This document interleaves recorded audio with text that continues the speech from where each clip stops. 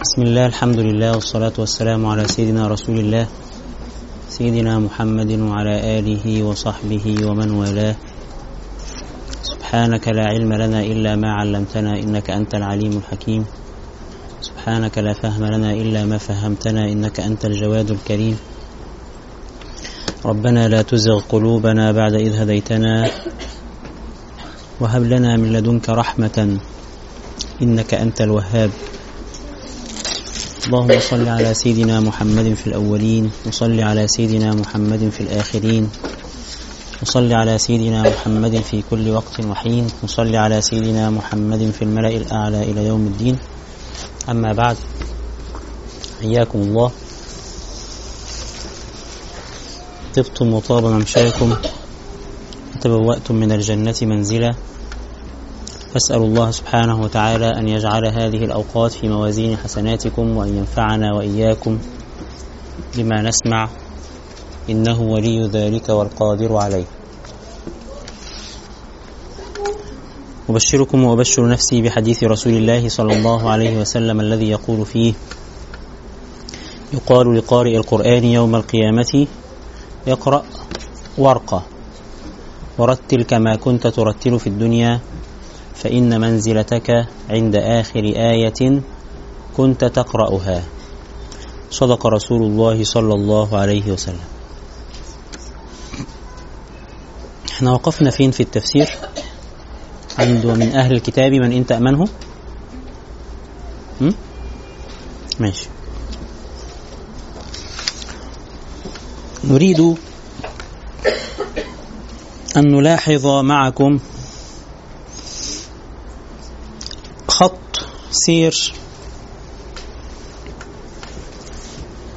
سير الآيات في هذه السورة. كيف تسير آيات سورة آل عمران وهي تحاج أهل الكتاب؟ هذه السورة ذكرت القصة الحقيقية الواقعية التي حدثت بالفعل لسيدتنا مريم عليها السلام منذ نشأتها، ولسيدنا عيسى عليه السلام منذ نشأته، لتصحح ما قد يعلق في أذهان البشر من صور غير حقيقية وغير واقعية عن السيدة مريم أو عن سيدنا عيسى عليه السلام، فتقول إنهم بشر كالبشر لكنهم مصطفون من قبل الله سبحانه وتعالى. ثم تحتج عليهم هذه الآيات بعد ذلك، بعد هذا البعد الواقعي للآيات، بحجة عقلية قوية، فتقول: إن مثل عيسى عند الله كمثل آدم خلقه من تراب. طالما أن ربنا خلق قبل ذلك آدم بلا أب ولا أم، فلا ينبغي أن يستغرب أن يكون عيسى بلا أب. وإذا قلتم إن عيسى بلا أب إله، فينبغي أن تؤلهوا أيضا آدم، إن الإعجاز في آدم أعظم من الإعجاز في سيدنا عيسى. ثم وجهت الآيات بعد ذلك إلى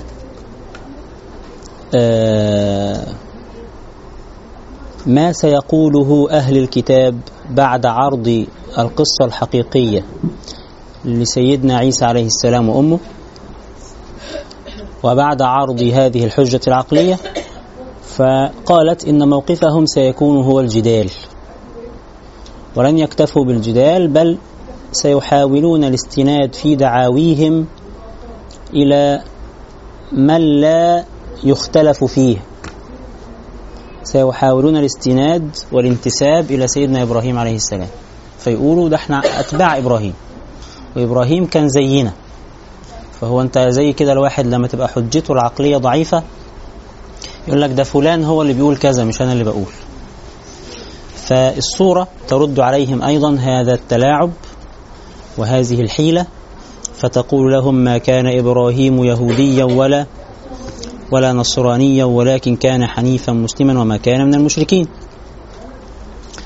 ثم تنطلق الصورة من هذا إلى الحديث عن بعض صفاتهم وخصائصهم التي ينبغي الانتباه إليها في تعامل المسلمين معهم، سواء في عصر الرسول صلى الله عليه وسلم أو بعد عصره صلى الله عليه وسلم. فتقول الآيات إنه من صفاتهم إرادة الإضلال، أنهم يريدون إضلال الناس. فيقول الله تعالى: ودت طائفة من أهل الكتاب لو يضلونكم. فعندهم إيه؟ عندهم إرادة جازمة أنهم يريدون إضلال الناس. كيف سيفعلون هذا؟ بتلبيس الحق بالباطل. فتأتي الآية التي بعد ذلك فتعاتبهم وتوبخهم فتقول: يا أهل الكتاب لم تلبسون الحق بالباطل وتكتمون الحق وأنتم تعلمون. هذه هي أول صفة من صفات أهل الكتاب. ما هي أول هذه الصفات؟ قلنا إرادة الإضلال عن طريق إلباس الحق بالباطل. الصفة الثانية التي ذكرتها لنا الصورة التآمر على الدين الحق. فتتحدث السورة عن طائفة منهم. نلاحظ هنا إن السورة قالت إن في طائفة منهم، يعني مش كلهم. ليس كل منتسب إلى أهل الكتاب من اليهود والنصارى بالضرورة بيقعد في مجلس إدارة العالم ويتآمر على المسلمين، مش بالضرورة. لا، ممكن يكون إنسان عادي جدا لكنه على ضلال. لكن بعضهم بيزيد على هذا الضلال أنه ماذا؟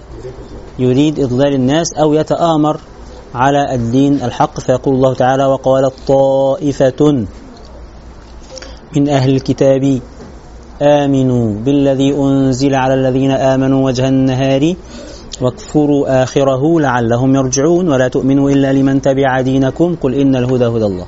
يبقى هناك حيل ومؤامرات تحاك، يعني هو بكفره في حد ذاته كده كونه يكفر هو ضل، وبكفره هو سبب قد يكون سببا في إضلال غيره أو فتنة غيره. يعني أنت لما يكون عندك حق وباطل أكيد هياخد من تفكيرك وقت إنك أيهما حق وأيهما باطل. دي في حد ذاتها إضلال للناس. فهو وجود الكافر في حد ذاته إضلال، لكن بعضهم يزيد على كونه ضال مضل أنه ضال مضل متآمر، فيبدأ يتخذ خطوات فعلية على الأرض. لماذا؟ لصد الناس عن الدين الحق. فهذه هي الصفة الثانية التي كان القرآن فيها منصفا إلى أبعد حد.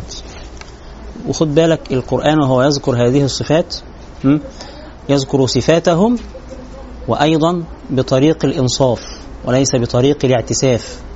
فبيقول لك أيوة كلهم على ضلال لكن في طائفة منهم تتآمر، مش كلهم. وقالت طائفة من أهل الكتاب آمنوا بالذي أنزل على الذين آمنوا وجه النهار. هيظهر الإنصاف بعد كده لما تيجي تتكلم الآيات عن بعد خلقي، فتتحدث عنه من أهل الكتاب من إن تأمنه بقنطار يؤديه إليك ومنهم من تأمنه بدينار لا يؤديه إليك. فالآيات هذه تذكر صفات أهل الكتاب وتنصفهم في نفس الوقت. فمش معنى أن هم من أهل الكتاب أو كفروا بالله تعالى إن احنا ننسب لهم ما ليس فيهم. هذا ظلم، هذا بغي، حتى وإن كان في كافر. نعم، حتى وإن كان في كافر، والله يقول الحق وهو يهدي السبيل. وكذلك المسلمين عليهم أن يكونوا ممن يقول الحق ولا يقول سوى الحق. يبقى الصفة الثانية من صفاتهم ماذا؟ التآمر على الدين. الصفة الثالثة أكل أموال الناس بالباطل مع أيضا الإنصاف. فتقول الآيات من أهل الكتاب من إن تأمنه بقنطار يؤديه إليك ومنهم من إن تأمنه بدينار لا يؤديه إليك إلا ما دمت عليه قائما ذلك بأنهم قالوا. لماذا فعلوا ذلك؟ لأنهم قالوا ليس علينا في الأميين سبيل.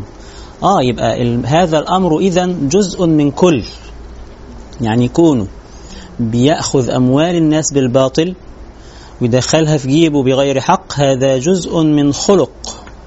هذا الخلق هو ماذا؟ هو استحلال الغير.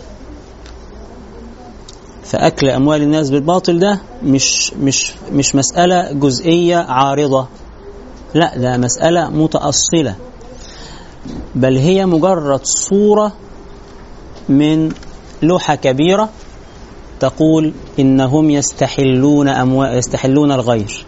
يستحلون الغير بقى فيعاملونه بالربا الفاحش، يستحلون الغير فيأكلون أمواله، يستحلون الغير فيستحلون قتله، يستحلون الغير فيستحلون الاغتيابه، يستحلون الغير فيستحلون الاغتصابه، وهكذا. فهو جزء من إيه؟ من خلق عام موجود عند بعضهم، وهو استحلال الغير. ومن العجيب أن يكون استحلال الغير هذا منصوص عليه في كتب زي التلمود مثلا. التلمود الذي هو شرح للتوراة، عندما يتحدث شراحه عن كيفية التعامل مع الأمميين اللي هم غير اليهود، فهتلاقيه بيقول لك إنك يعني يمكن أن تأخذ ماله إذا استطعت، يسرقه إذا استطعت، إذا وقع في بير ولو ما حد شافك اردم عليه، حاجات من هذا القبيل، وحاجات نصوص مقدسة. علشان كده لا نستغرب ما يقوم به اليهود في فلسطين من 70 سنة ولا 80 سنة. كم سنة؟ نسينا كم سنة؟ كم؟ من سنة 48، واحنا في سنة كام دلوقتي؟ قولي 2018، يعني كام؟ طيب يبقى اهو بقى بيعملوا كده من هذه الفترة الطويلة 60 سنة تقريبا أو 70 سنة تقريبا، وهذه الجرائم كلها هي جزء من عقيدتهم. علشان كده محاولة إخراج الصراع مع اليهود من إنه صراع عقدي إلى صراع سياسي هيخسرنا احنا القضية. إن هم ناس سموا دولتهم إسرائيل. يعني إيه إسرائيل؟ يعني يعقوب، فهي دولة دينية. من العجيب إنه هو يطلب منك إنك تنحي الدين عشان الحريات، بينما هو هذه الدولة لا تصح أن تكون إلا لليهود. يجي الحكام العرب وغيرهم يعرضوا عليهم أن تكون إسرائيل دولة للعرب ولليهود، وتبقى دولة علمانية ويعيش فيها الكل ونسميها إسراطين ولا أي حاجة، هم ما يرضوش. ليه؟ هي دولة دينية، ناس واضحين مع نفسهم مش بيتدلعوا. طيب يبقى إذن ما يقومون به هذا، ما ذكره القرآن هذا جزء من عقيدة، هي عقيدة استحلال الغير. فإذا استحل مالك ده جزء من كل، إذا استحل عرضك ده جزء من كل، إذا سرقك ده جزء من كل، وهكذا. ومن أهل الكتاب من إن تأمنه بقنطار يؤديه إليك، ومنهم من إن تأمنه بدينار لا يؤديه إليك إلا ما دمت عليه قائما. إلا ما دمت عليه قائما يعني مطالبا بحقك. ده فين؟ في الدينار. وفيهم أيضا ناس أمناء لا يقبلون هذا الكلام، ودول غالبا غير المتدينين. وهو في أديان وعقائد كده، يعني يقال فيها إن فاسقهم خير من عالمهم. يعني إيه فاسقهم خير من عالمهم؟ يعني اللي مش متدين منهم أحسن من المتدين. ليه؟ لأن العقيدة فاسدة، فاللي بيتشرب هذا الفساد بيعمل الفساد بإخلاص. فالآيات هنا تذكر إنه هؤلاء أهل الكتاب منهم من هو أمين إذا ائتمن على مال أداه دون أن تكون عليه قائما، من غير حتى ما تطالبه. الآية لم تذكر هذا، ما قالتش ما دمت عليه قائمة أو إذا طالبته، لم تذكر الآية هذا. ليه؟ لأنه وصل به هذا الخلق الرفيع، لأنه يعطيك حقك دون أن تطالبه. ومن أهل الكتاب من إن تأمنه بقنطار يؤديه إليك، ومنهم من إن تأمنه بدينار لا يؤديه إليك إلا ما دمت عليه قائما. ذلك بأنهم قالوا ليس علينا في الأميين سبيل. يبقى السبب في وجود هذا الخلق فيهم هو ماذا؟ استحلال الأميين، أو اللي هم غير اليهود أو غير أهل الكتاب. ودين الله ليس كذلك. دين الله لا تفرقة فيه في الحقوق والواجبات، يعني بين المسلم وغير المسلم. سيدنا النبي صلى الله عليه وسلم وصفه الله تعالى بأنه وما أرسلناك إلا رحمة العالمين. فإحنا ديننا فيه الرحمة، وديننا لما بينهانا عن الغيبة وعن النميمة وعن السب وعن الشتم هو يأمرنا بهذا مع المسلم ومع غير المسلم. مع المسلم ومع غير المسلم. ديننا عندما ينهانا عن السرقة مع المسلم ومع غير المسلم لا يجوز، مش لمجرد ان فلان هذا غير مسلم انك تستحل ماله او تستحل دمه او تستحل عرضه، ابدا، بالعكس. الأوامر النبوية ضد هذا تماما. فيقول النبي صلى الله عليه وسلم: من آذى ذميا أو انتقصه حقه فأنا خصمه يوم القيامة، فأنا حجيجه يوم القيامة. ده مين؟ النبي بيحجل مين؟ لواحد بيسب ربنا وينسب لله الولد، بواحد بيتهم الرسول بالكذب. بس هو أخلاق النبوة وأخلاق الدين الحق كده. فدين الله تعالى ليس كما ادعوا من استحلال الغير مالا أو عرضا أو نفسا. ذلك بأنهم قالوا ليس علينا في الأميين سبيل ويقولون على الله الكذب. عندما ينسبون هذا استحلال الغير، هذا عندما ينسبونه إلى الدين، هذا هو الكذب بعينه. ويقولون على الله الكذب وهم يعلمون أنه كذب. ليه؟ لأنهم كما وصفهم القرآن يكتبون الكتاب بأيديهم، ثم ينسبون هذا الذي كتبوه بأيديهم وألفوه من عقولهم ينسبونه إلى الله سبحانه وتعالى كذبا. فهو حاجة كده زي إيه؟ هو كذاب وعارف إنه كذاب وعارف إنه عارف إنه كذاب. ويقولون على الله الكذب وهم يعلمون. بلى من أوفى بعهده واتقى فإن الله يحب المتقين. يعني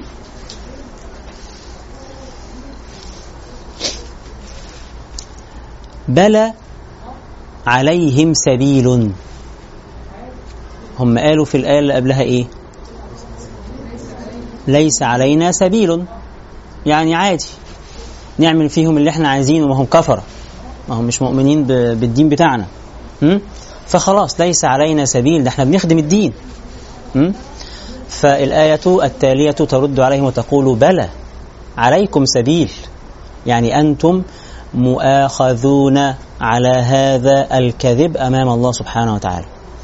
بلى من أوفى بعهده واتقى فإن الله يحب المتقين. من أوفى بعهده واتقى هو الذي يحبه الله تعالى. يعني بلى عليكم سبيل، لكن من لم يفعل ذلك، من خاف الله تعالى، من خاف عقوبة الله تعالى، هذا هو المتقي أو صاحب التقوى الذي سيحبه الله تعالى. والتقوى كما تعلمون مأخوذة من الاتقاء، وهو أن تجعل بين ما تخافه وقاية. فأنت بتخاف من ربنا فتجعل بينك وبين غضب الله وقاية. ما الذي يجعل بينك وبين غضب الله وقاية؟ طاعته، أن تفعل المأمورات وتجتنب المنهيات. فأنت كده تكون إيه؟ بتتقي الله، يعني بتخاف الله، يعني بتجعل وقاية، حاجز ساتر بينك وبين غضب الله تعالى. فهذه هي التقوى. يبقى التقوى هي اجتناب المنهيات وفعل المأمورات. لماذا؟ حتى نتقي الله، يعني نتوقع ونجتنب غضب الله سبحانه وتعالى، فنجعل بيننا وبين غضب الله كأن غضب الله ده شيء حسي وهو شيء معنوي كأنه شيء حسي، فتجعل بينك وبينه ماذا؟ حاجز، وقاية تقيك من غضب الله بأمر معنوي أيضا، وهو فعل المأمورات واجتناب المنهيات. بلى من أوفى بعهده واتقى فإن الله يحب المتقين، لأنهم ادعوا أنهم أبناء الله وأحباؤه، فهم ادعوا أنهم أحباب الله وأبناؤه وأنهم شعب الله المختار أو أنهم أولاد الله. إنه الادعاء بأنهم شعب الله المختار ده موجود في نصوص التوراة عند اليهود. الادعاء بأنهم أولاد الله أو أبناء الله ده موجود عند النصارى. فهم الفرقتين الطائفتين الدينين بيزعموا إن هم لهم مكانة خاصة عند الله سبحانه وتعالى. المكانة الخاصة موجودة عند مين؟ عند المسلمين. هتقولي طب ما ايه الفرق بيننا وبينهم كده؟ هقول لك لا، المكانة الخاصة التي أولانا الله عز وجل بها أعطاها الله عز وجل لنا مشروطة. فقال لنا إيه؟ كنتم خير أمة. الحمد لله، ما الآية لم تسكت عند هذا الحد، وإلا على طول يبقى هم بيقولوا شعب الله المختار، إحنا بنقول إحنا خير أمة وخلاص وتبقى متعادلين. لا، الله سبحانه وتعالى سنته واحدة ولن تجد لسنة الله تبديلا، فكل أهل دين في عصرهم هم خير أمة. فاليهود لما كانوا هم أهل الدين الحق أتباع موسى اللي استحملوا أذى فرعون كانوا خير أمة في وقتهم. الحواريين اللي مع سيدنا عيسى الذين آمنوا به يستحملوا اضطهاد الدولة الرومانية دول خير أمة في وقتهم. نفس الكلام ربنا سبحانه وتعالى أعطاه للمسلمين، فهم خير أمة في وقتهم لأنهم أتباع الدين الحق. تكون بقى حضرتك تاخد الجزء الأول وتسيب الجزء الثاني، دي مشكلتك أنت. فهم خدوا الجزء الأول إن هم شعب الله المختار أو اختارهم الله أو فضلهم الله على العالمين، وسابوا إيه؟ وسابوا السبب في تفضيلهم. لماذا فضلهم الله؟ أكيد في سبب، وهو إيمانهم بالله الحق، مش الله اللي اخترعوه هم، إيمانهم بموسى، إيمانهم بالكتاب الحق. فدي الأسباب، فهم نسيوا هذه الأسباب ومسكوا في الإيه؟ ومسكوا في التفضيل، وهذا التفضيل مسبب فيزول بزوال إيه؟ بزوال السبب. فإحنا ربنا بيقول لنا كنتم خير أمة أخرجت للناس ليه؟ تأمرون بالمعروف وتنهون عن المنكر وتؤمنون بالله. يعني لو ما عملناش الحاجات دي خلاص مش هتكون خير أمة ولا حاجة، حتى ربنا لن يكون راضيا عنا بهذا. وبالتالي ربنا سبحانه وتعالى لا يحابي أحدا، لا يحابي أحدا. مفيش حد سيعطيه الله سبحانه وتعالى إلا إذا أراد الله سبحانه وتعالى. والله سبحانه وتعالى لا يعطي إلا لمن أراد، بناء على التقوى، بناء على الإيمان، بناء على محبة الله، بناء على محبة الرسل. بعد ما حضرتك تقدم بين يدي الله سبحانه وتعالى عمل صالح، نية صالحة، ربنا ساعتها يكرمك ويفضلك. لكن بغير هذا لن تنال شيئا. فأما من أعطى واتقى اللي يحصل فسنيسره لليسر، وأما من بخل واستغنى وكذب بالحسنى فسنيسره للعسرى. فالخطوة الأولى عندك، الخطوة الأولى عندك أنت. طيب، يبقى إذن بلى من أوفى بعهده واتقى فإن الله يحب المتقين. دي فيها تعريض، فيها إيه؟ تعريض بيهم. يعني كأن الله سبحانه وتعالى يريد أن يقول لهم أنتم بهذه الأفعال لا تستطيعون أن تدعوا بعد ذلك أنكم أبناء الله وأحباؤه، أو أن الله سبحانه وتعالى فضلكم على العالمين، لأنكم لستم من المتقين والله يحب المتقين.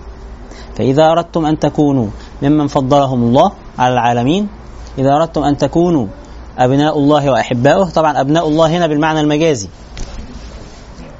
البنوة هنا مش بنوة ولادة ولكن بنوة انتماء. فالخلق جميعا أولاد الله بالمعنى المجازي. نحن جميعا أولاد الله، يعني كلنا ربانيون ننتمي إلى الله سبحانه وتعالى. زي كده ما تقول مصر هي أمي، هل مصر ولدتنا؟ ولا في معناها إنه في انتماء لهذه الأرض؟ في انتماء لهذه الأرض. فيصح أيضا على سبيل المجاز أن يقال إن الخلق جميعا هم عيال الله. الخلق جميعا ماذا؟ عيال الله بالمعنى الإيه؟ المعنى المجازي. قلنا أن هذه الآية فيها ماذا؟ فيها تعريض لأن الله سبحانه وتعالى يحب المتقين، وأنتم بهذه الحالة لستم من أهل التقوى، أنكم نسبتم لله ما لا يليق وكفرتم برسله فراجعوا أنفسكم. إن الذين يشترون بعهد الله وأيمانهم ثمنا قليلا. تتحدث الآية الآن عن الصفة الخامسة. ذكرنا كم صفة الآن؟ 4. الصفة الأولى إرادة الإضلال عن طريق ماذا؟ الباس الحق للباطل. 2 الأمر على الدين. 3 أكل أموال الناس بالباطل ونسبة هذا الباطل إلى الدين، ومن ثم رد القرآن عليهم مع إنصاف من لا يفعل منهم ذلك.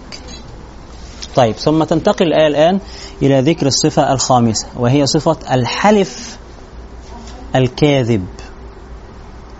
يعني هم يتوصلون إلى هذا الباطل بالحلف الكاذب.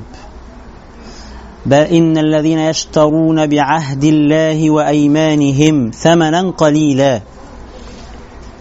أولئك لا خلاق لهم في الآخرة. هؤلاء يريدون أن يأخذوا بعهد الله بالأيمان التي يحلفونها بالباطل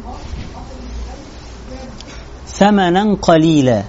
ثمنا قليلا سواء كان عرض الدنيا أو تحصيل مصلحة، أو الحلف أنهم على حق، أو الحلف أن هذا الكتاب حق، أو الحلف أنهم لم يكتبوا الكتاب بأيديهم، أو الحلف أن صفة الرسول غير موجودة عندهم في كتبهم. المهم أن من صفات هؤلاء الناس أنهم يتوصلون إلى الباطل عن طريق ماذا؟ الحلف الكاذب. ومن يحلف بالله كاذبا فقد استهان بالله تعالى. عشان كده العلماء قالوا لنا إن في حاجة اسمها اليمين الغموس. إيه اليمين الغموس؟ إن واحد يحلف بالله كاذبا وهو يعلم أنه كاذب. والعلماء قالوا سميت غموسا لأنها تغمس صاحبها في النار.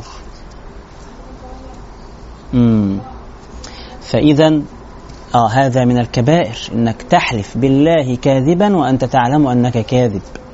لكن اليمين اللغو دي خلاص العلماء قالوا إن دي خلاص قد يقع فيها الإنسان ولها كفارة معروفة. لكن اليمين الغموس دي مشكلة ليس لها كفارة، ولكن التوبة، وقد يتوب الله عليك وقد لا يتوب.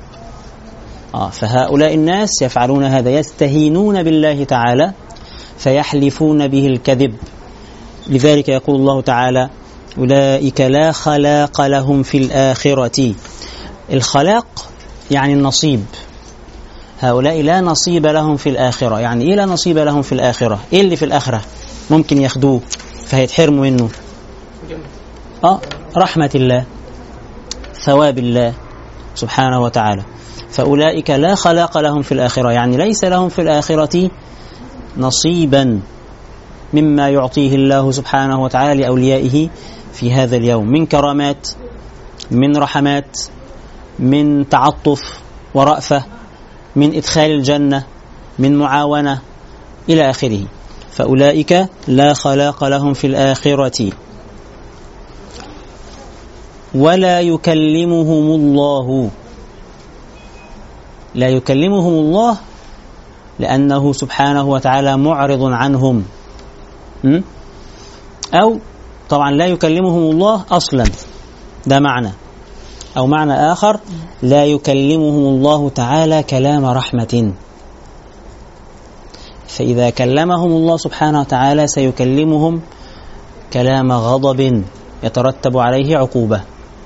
يبقى أولئك لا خلاق لهم، لا نصيب لهم في الآخرة، فلا يكلمهم الله. يترتب على هذا أنه لا يكلمهم الله أصلا إعراضا عنهم فيهملهم فيكونون في النار تلقائيا، أو لا يكلمهم الله كلام رحمة ولكن يكلمهم كلام ماذا؟ كلام عقوبة أو غضب. ولا ينظر إليهم يوم القيامة. ولا ينظر إليهم أيضا نظر رحمة، لأن الخلق جميعا في علم الله تعالى. الله عز وجل هو السميع البصير، لا يعزب عنه مثقال ذرة في السماوات ولا في الأرض. فمحدش مؤمن أو كافر هيغيب عن علم الله تعالى. طيب لما يقول لك إن دول خلاص لن ينظر الله إليهم، يعني إيه؟ هيخرجوا عن علم الله؟ أبدا. المعنى إنه هؤلاء الناس لن يكونوا في رعاية الله. لما تقول كده فلان ده تحت نظري، يعني إيه تحت نظري؟ في رعايتي، في عنايتي، أهتم به. ولا ينظر إليهم يعني لا ينظر إليهم نظر رحمة. ولا ينظر إليهم يوم القيامة ولا ينظر إليهم يوم القيامة ولا يزكيهم ولهم عذاب أليم. سيدنا النبي صلى الله عليه وسلم في الحديث بيحذر من هذا الخلق، وهو خلق ماذا؟ الحلف الكاذب. فيقول: من حلف على يمين هو فيها فاجر ليقتطع بها مال امرئ مسلم لقي الله وهو عليه غضبان. الآية بتؤكد الحديث، والحديث شارح للآية. فالآية تقول إن الحلف الكاذب من أخلاق أهل الكتاب. الحلف الكاذب خلق مذموم ذمه الله تعالى. الحلف الكاذب يترتب عليه عقوبة في الآخرة، وهي لا ينظر إليهم يوم القيامة ولا يزكيهم ولهم عذاب أليم. ولا يزكيهم، الزكاة معناها هنا إيه؟ التطهير. فمن اتصف بهذه الصفة، وهي صفة الحلف الكاذب واستحلال أو الاستهانة باسم الله، بأسماء الله سبحانه وتعالى، هل شخص بهذه الصفة سيكون قلبه محلا لتنزل رحمات الله تعالى؟ هل سيكون قلبه محلا لأن يطهره الله سبحانه وتعالى؟ هل سيكون قلبه محلا لرحمات الله سبحانه وتعالى؟ أبدا. وبالتالي لن تحصل له التزكية. التزكية اللي هي نقاء القلب، طهارة القلب. ليه؟ لأنه التزكية مبنية على تعظيم الخالق سبحانه وتعالى، مبنية على إنك عايز ربك، ده الأصل. عشان كده لما جم يعرفوا التصوف، سيدي أحمد زروق في كتابه قواعد التصوف قال: وقد حد بأكثر من 2000 وجه. يعني عرفوه بتعريف كتيرة، إيه هو التصوف وجاية منين الكلمة، وكلموا كلام كتير طويل عريض. وبعدين هو فكر في هذه التعريف جميعا فقال: وقد حد بأكثر من 2000 وجه وكلها يرجع إلى صدق التوجه إلى الله تعالى. صدق التوجه. طيب صدق التوجه ده إزاي هيحصل وانت مستهين بالخالق سبحانه وتعالى فتحلف به كاذبا؟ تحط اسم ربنا كده قصاد عرض من أعراض الدنيا، أو تحط اسم ربنا لأنك خايف من مخلوق ضعيف.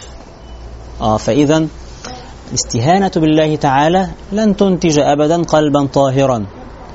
لكن أنت إذا عظمت الخالق سبحانه وتعالى وبعدين ملأت قلبك بإرادته سبحانه وتعالى وأنك تحبه وتريد الوصول إليه ومعرفته، أول خطوة من الخطوات إنك يكون الله سبحانه وتعالى عظيم في قلبك، لأنه لو لم يعظم في قلبك لن تطلبه. مش كده ولا إيه؟ علشان كده نشوف مثلا واحد زي القاضي عياض لما يألف كتاب الشفاء على سبيل المثال، الشفاء بتعريف حقوق المصطفى، قدم كتاب سماه إيه؟ الشفاء بتعريف حقوق المصطفى. فللمصطفى علينا حق. طيب إزاي هنؤدي هذه الحقوق؟ لما نعرف مكانته صلى الله عليه وسلم، مش كده ولا إيه؟ علشان كده راح عامل باب كبير قوي في أول الكتاب، خد يجي تلت الكتاب علشان يفهمك حضرتك مكانة المصطفى عند ربه سبحانه وتعالى.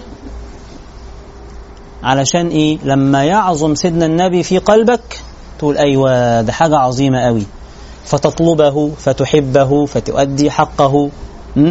نفس الفكرة، إذا عظم الله سبحانه وتعالى في قلبك طلبته، طلبت معرفته، طلبت الوصول إليه، طلبت التقرب منه.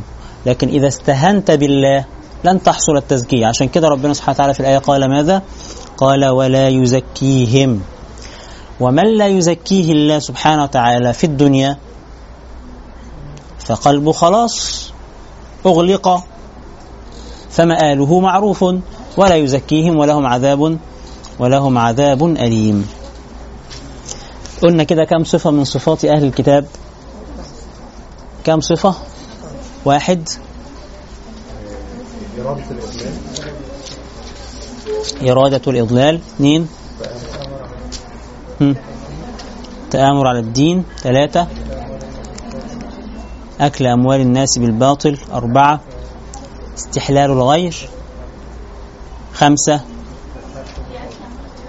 الحلف الكاذب. ممكن يبقى نقطة واحدة لا إشكال.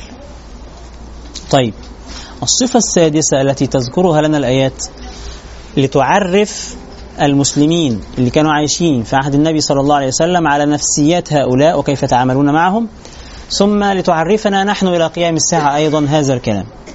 الصفة السادسة هي تحريف الكتاب. تحريف الكتاب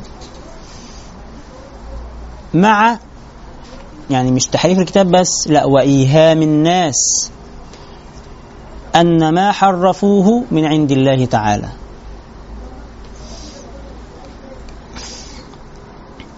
يقول الله تعالى وإن منهم لفريقا يلوون ألسنتهم بالكتاب لتحسبوه من الكتاب.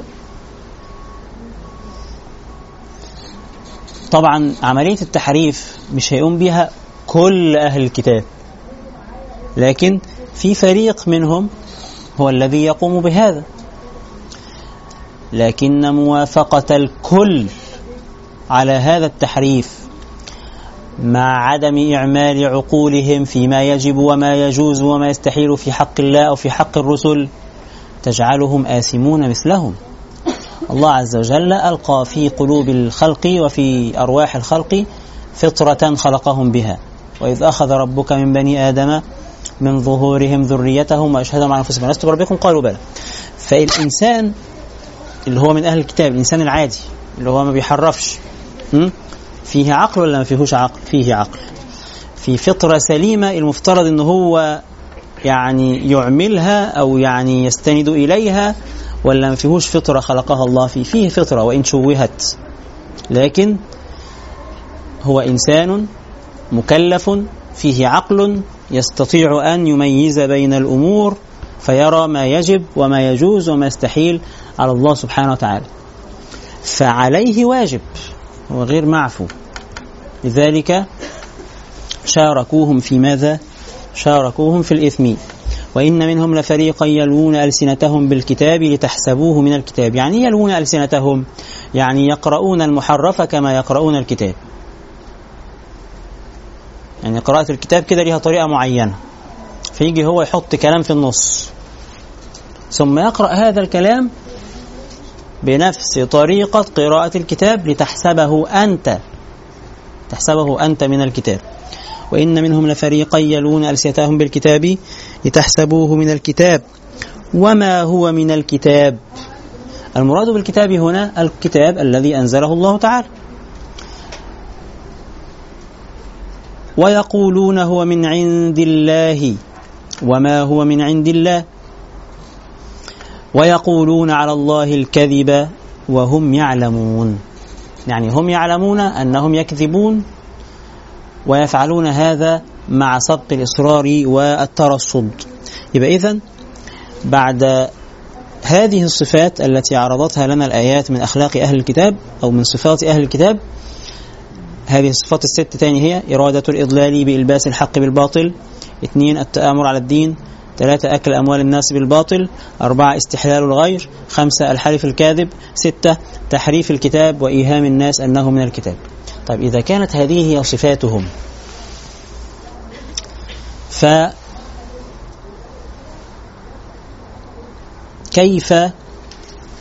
كيف نردهم إلى رشدهم؟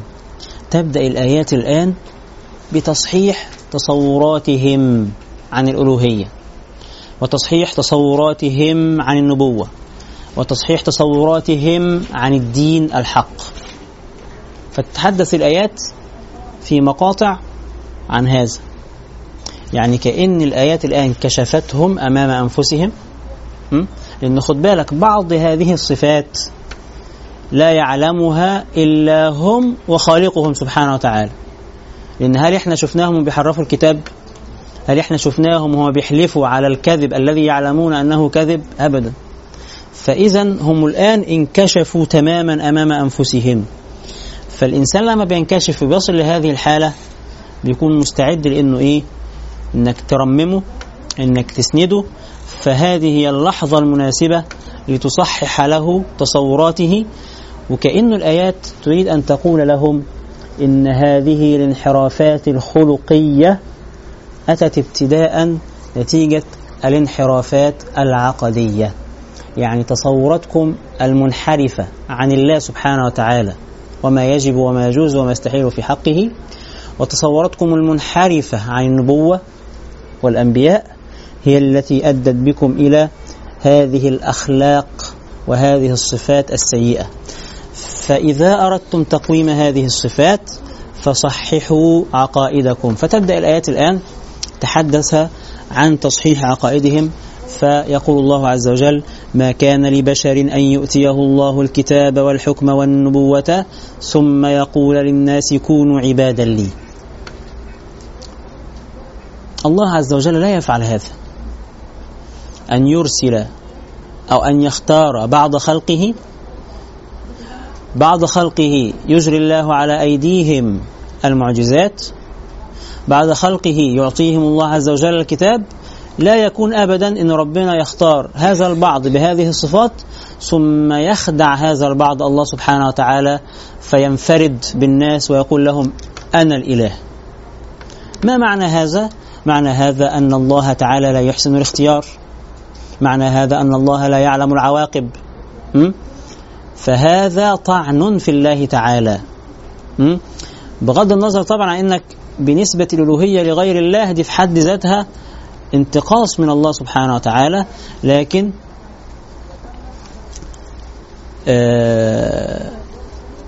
لا يكون أبدا ولا يحدث أبدا أن يقول نبي بعثه الله للناس كونوا عبادا لي، لا يحدث. فالنبي الآية هنا عايزة تقول لنا أن هناك مقامان: مقام الألوهية ومقام النبوة البشرية. لذلك الآية ابتدأت بقول الله تعالى: ما كان لبشر. ليه؟ عشان تقول لك إنه هذا النبي وإن أجرى الله على يديه المعجزات وإن أعطاه الكتب وإن اصطفاه وإن خصه بصفات، لكنه ما زال في طور البشرية لم يخرج عنها. احنا عندنا مقام الألوهية، ده مقام عالي جدا ورفيع لا يصل إليه أحد. فمقام الألوهية الله عز وجل انفرد به، لا يشاركه فيه أحد. طب الأنبياء العظام دول اللي ربنا اختصهم بشر لكنهم مصطفون، وهؤلاء المصطفون لا يفعلون ما نسبتموه إليهم. فما كان لبشر أن يؤتيه الله الكتاب والحكم والنبوة. الكتاب المراد بالكتاب هنا الكتب التي ينزلها الله سبحانه وتعالى على أنبيائه.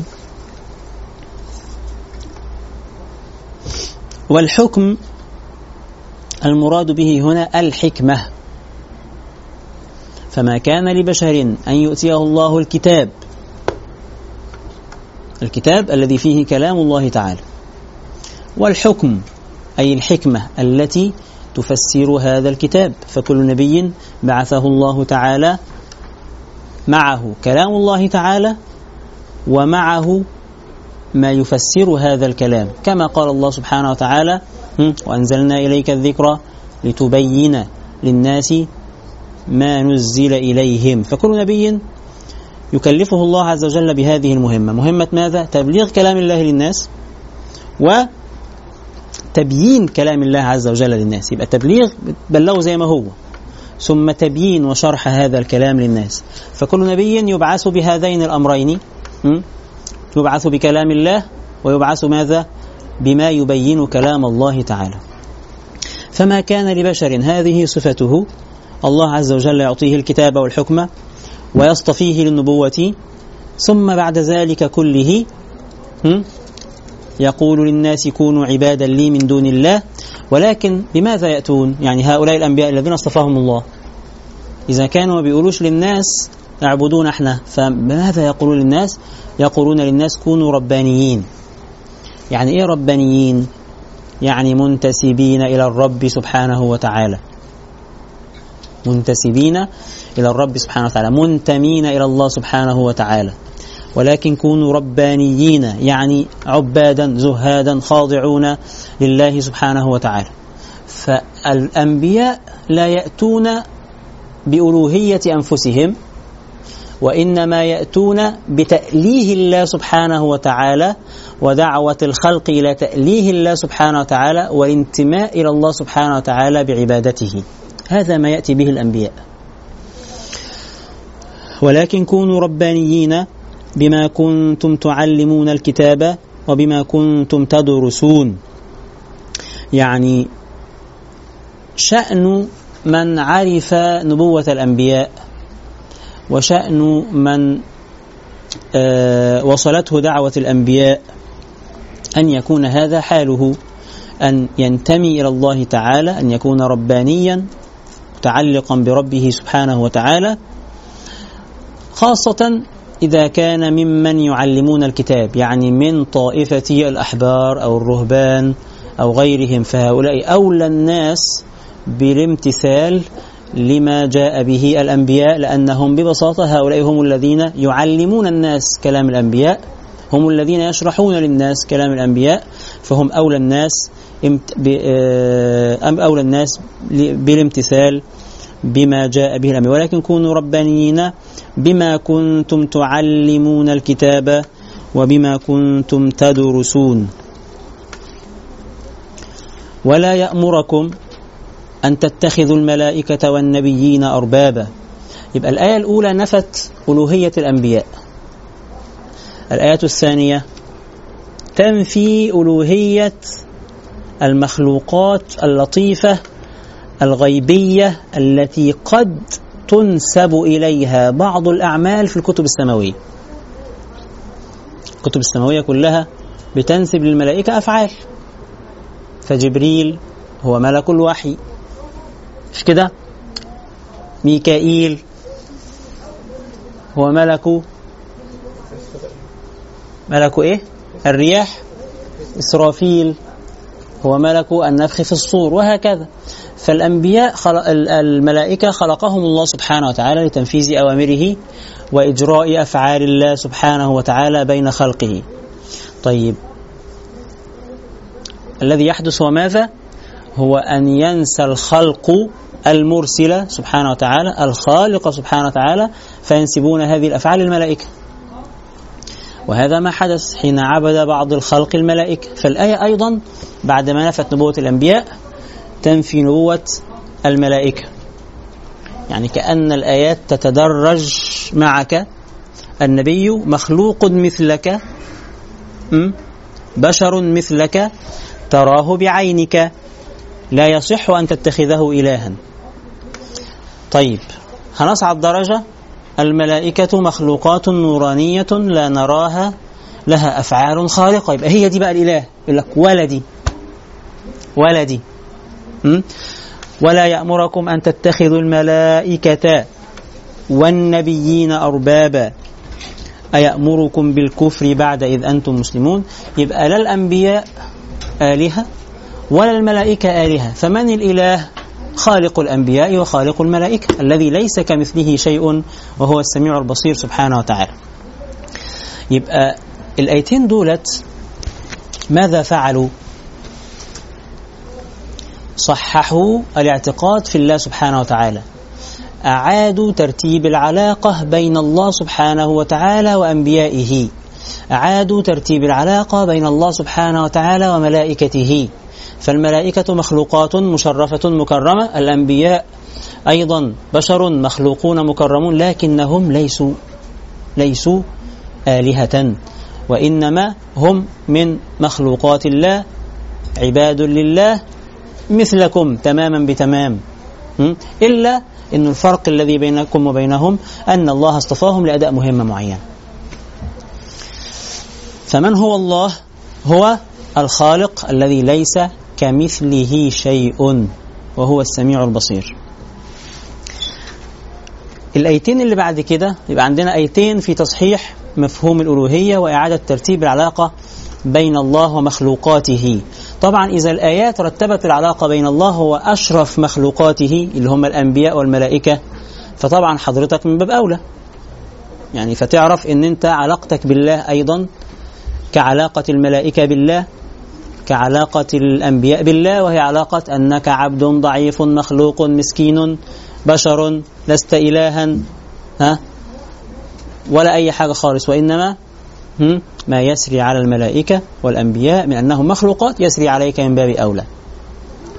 الآيتين اللي بعد كده سيعيدون في أذهان أهل الكتاب، وسيعيدون في أذهان من يقرأ هذه الآيات، وسيعيدون في أذهان كل من تشوهت في عقله النبوة، سيعيد في ذهنه ترتيب الصورة أو إعادة رسم هذه الصورة مرة أخرى. فيقول الله تعالى: وإذ أخذ الله ميثاق النبيين.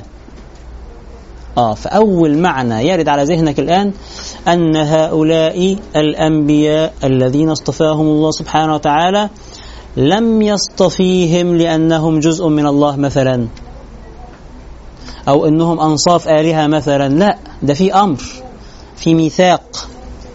يعني إيه في ميثاق؟ يعني في عقد، الله عز وجل اصطفاهم وأخذ منهم الميثاق لتبيننه للناس، ولا يستطيعون تبديل كلام الله، ولو تقول علينا بعض الأقاويل لأخذنا منه باليمين ثم لقطعنا منه الوتين.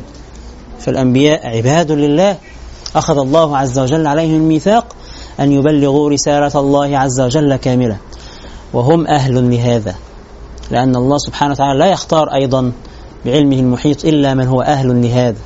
لذلك سيدنا النبي صلى الله عليه وسلم من شدة حرصه على ألا يتفلت منه شيء كان يفعل ماذا مع جبريل؟ يقول الله تعالى: لا تحرك به لسانك لتعجل به إن علينا جمعه وقرآنه فإذا قرأناه فاتبع قرآنه. سيدنا النبي لأنه يعلم أنه أخذ عليه الميثاق أن يبلغ الناس كلام الله كاملا غير منقوص، كان حريصا على ألا يفرط في هذه المهمة، فكان يسابق جبريل عليه السلام بالقراءة حتى طمأنه الله سبحانه وتعالى بأنه سيجمع القرآن في صدره فلا يتفلت منه، فاطمأن النبي صلى الله عليه وسلم.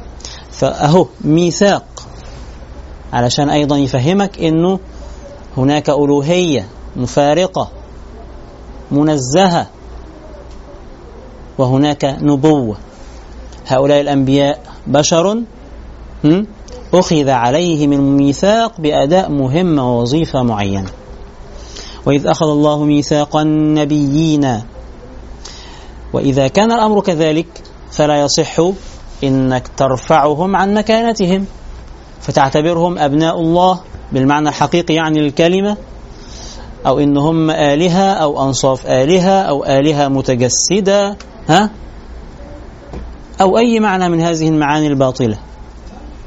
وإذ أخذ الله ميثاق النبيين لما آتيتكم من كتاب وحكمة ثم جاءكم رسول.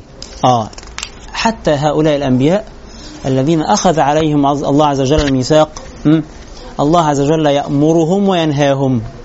يبقى مقامهم مع الله سبحانه وتعالى هو مقام إيه؟ تلقي الأوامر، زيهم بالضبط في هذا، مقام تلقي الأوامر. ومقامهم هم مع الله تنفيذ الأوامر الإلهية. ثم الآية تعطينا معنى آخر، وهو أن هؤلاء الأنبياء متتابعون يبشر السابق منهم باللاحق. فتقول الآية: وإذ أخذ الله ميثاق النبيين لما آتيتكم من كتاب وحكمة ثم جاءكم رسول مصدق لما معكم. يبقى كل نبي كان يبعثه الله سبحانه وتعالى كان يعلمه أنه سيأتي بعدك رسول اسمه كذا ونعته كذا، فإذا بعث بعد أن تموت فعلى قومك أن يؤمنوا به، طالما معاه دليل النبوة وهي المعجزة.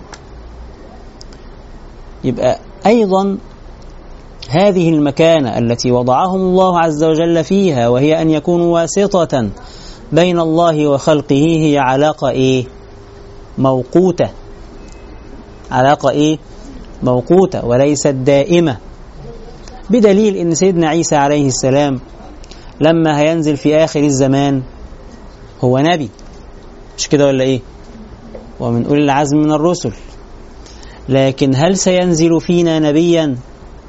لا، مش هينزل فينا نبي، ولكنه إذا نزل سيحكم بشريعة نبينا صلى الله عليه وسلم. يوشك أن ينزل فيكم ابن مريم حكما مقسطا فيكسر الصليب ويقتل الخنزير. وعلشان يؤكد هذا هيصلي وراء إمام المسلمين، مش هيصلي بينا.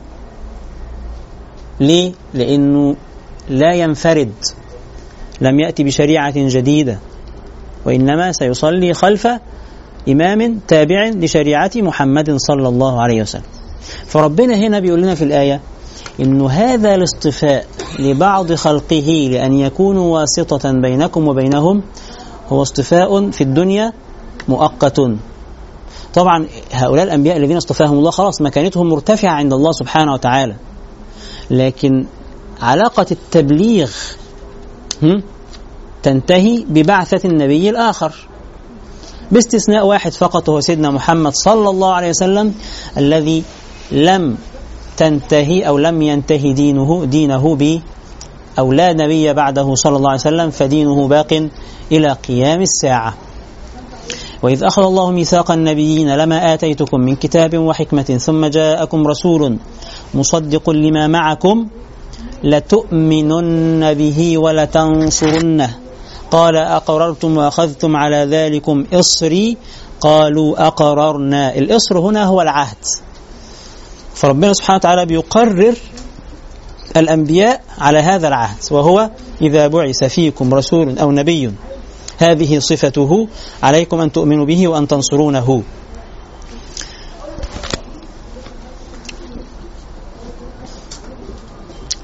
قالوا أقررنا قال فاشهدوا وأنا معكم من الشاهدين فمن تولى بعد ذلك فأولئك هم الفاسقون.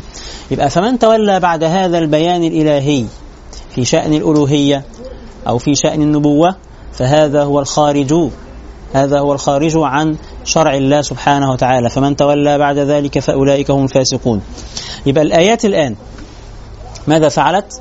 ذكرت لنا صفات أهل الكتاب، ثم صححت مفهوم الألوهية، ثم صححت مفهوم النبوة، وأعلمتنا بالمكانة الحقيقية أو أعادت ترتيب العلاقة أو أعادت تموضع العلاقة بين الله سبحانه وتعالى وأنبيائه في أذهان من كانوا يخلطون بين الله سبحانه وتعالى وبعض خلقه فيؤلهون بعض خلق الله سبحانه وتعالى. الآية أعادت ترتيب هذا في أذهان من يقرأ هذه الآيات، أعادت ترتيب هذا في أذهان أهل الكتاب، ثم انتهت الآيات إلى بيان الدين الحق. فتقول الآيات أفغير دين الله يبغون، يعني ما سبق بيانه هذا من أن الله سبحانه وتعالى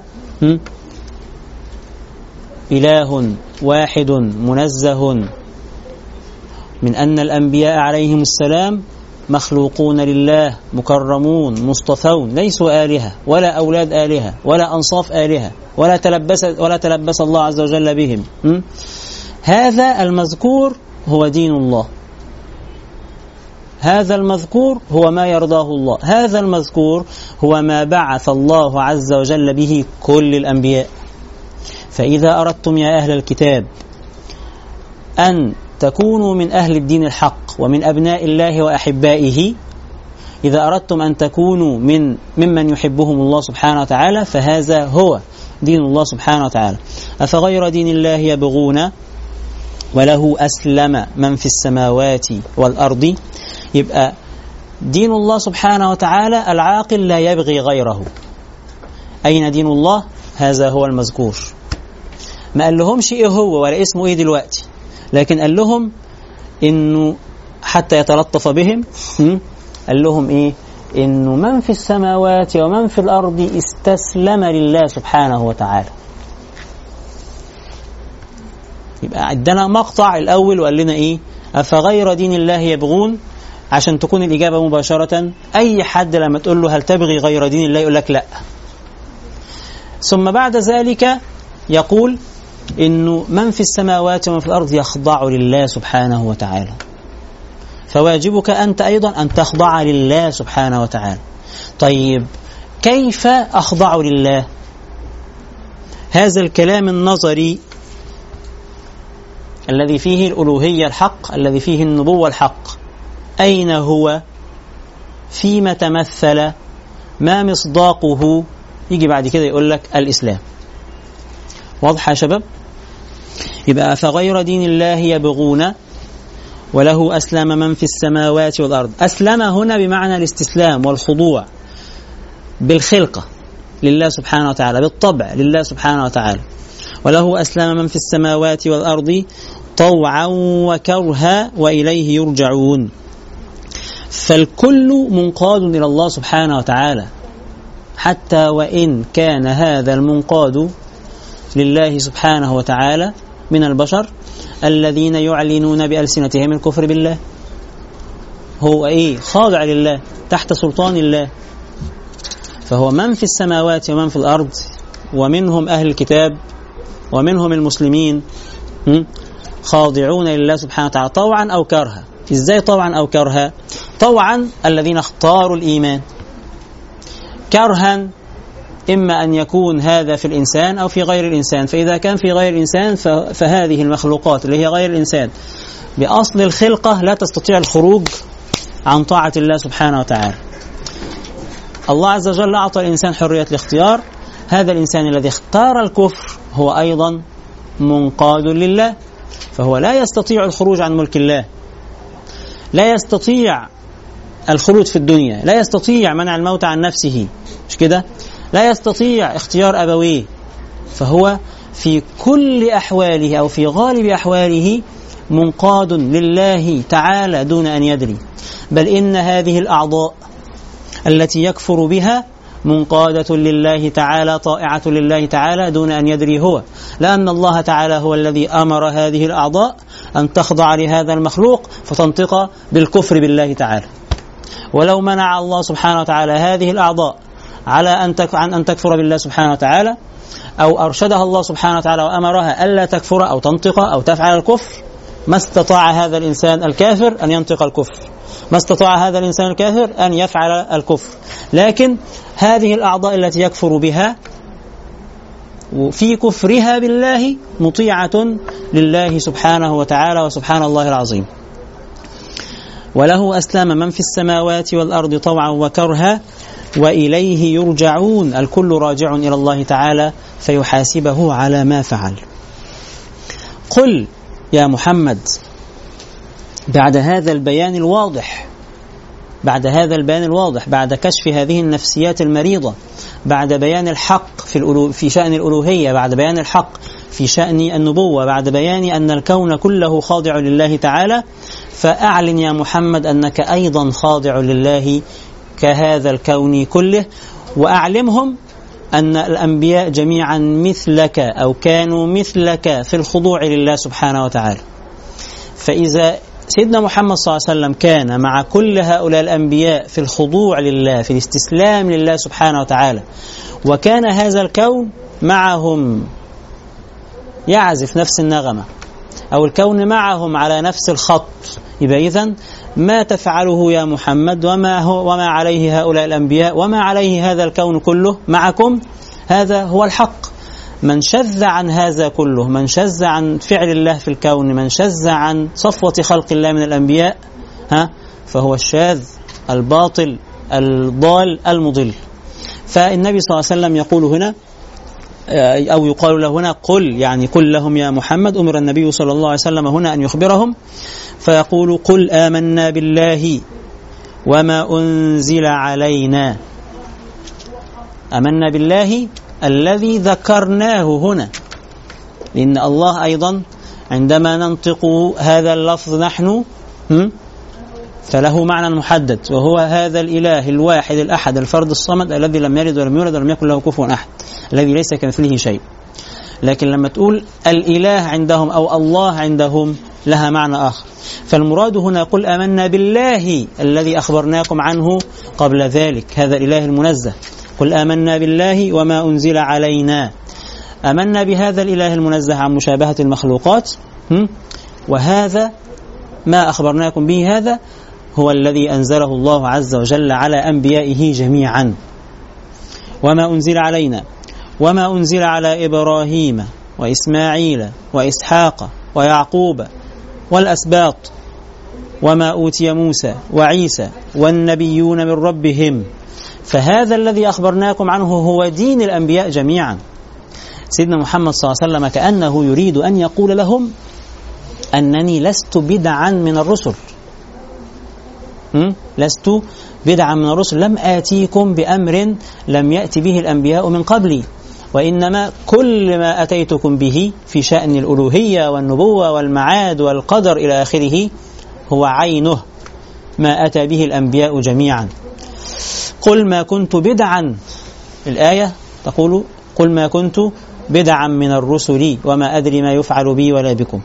فبعد أن انتسب النبي صلى الله عليه وسلم لله سبحانه وتعالى قل آمنا بالله وما أنزل علينا، ثم قال إنهم مع الأنبياء جميعا وأن هذا هو دين الله تعالى، طمأنهم وقال لهم إننا في إيماننا بجميع الأنبياء لا نفرق بين أحد منهم في الإيمان، فكلهم يجب الإيمان به على نفس الدرجة من القوة، بحيث لا يصح إيمان المسلم إذا كفر بنبي واحد.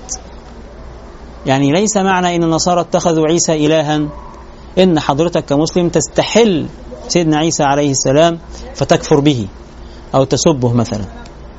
نحن إذا فعلت ذلك لا نعتبرك مسلما أصلا، تخرج من الملة بهذا الفعل.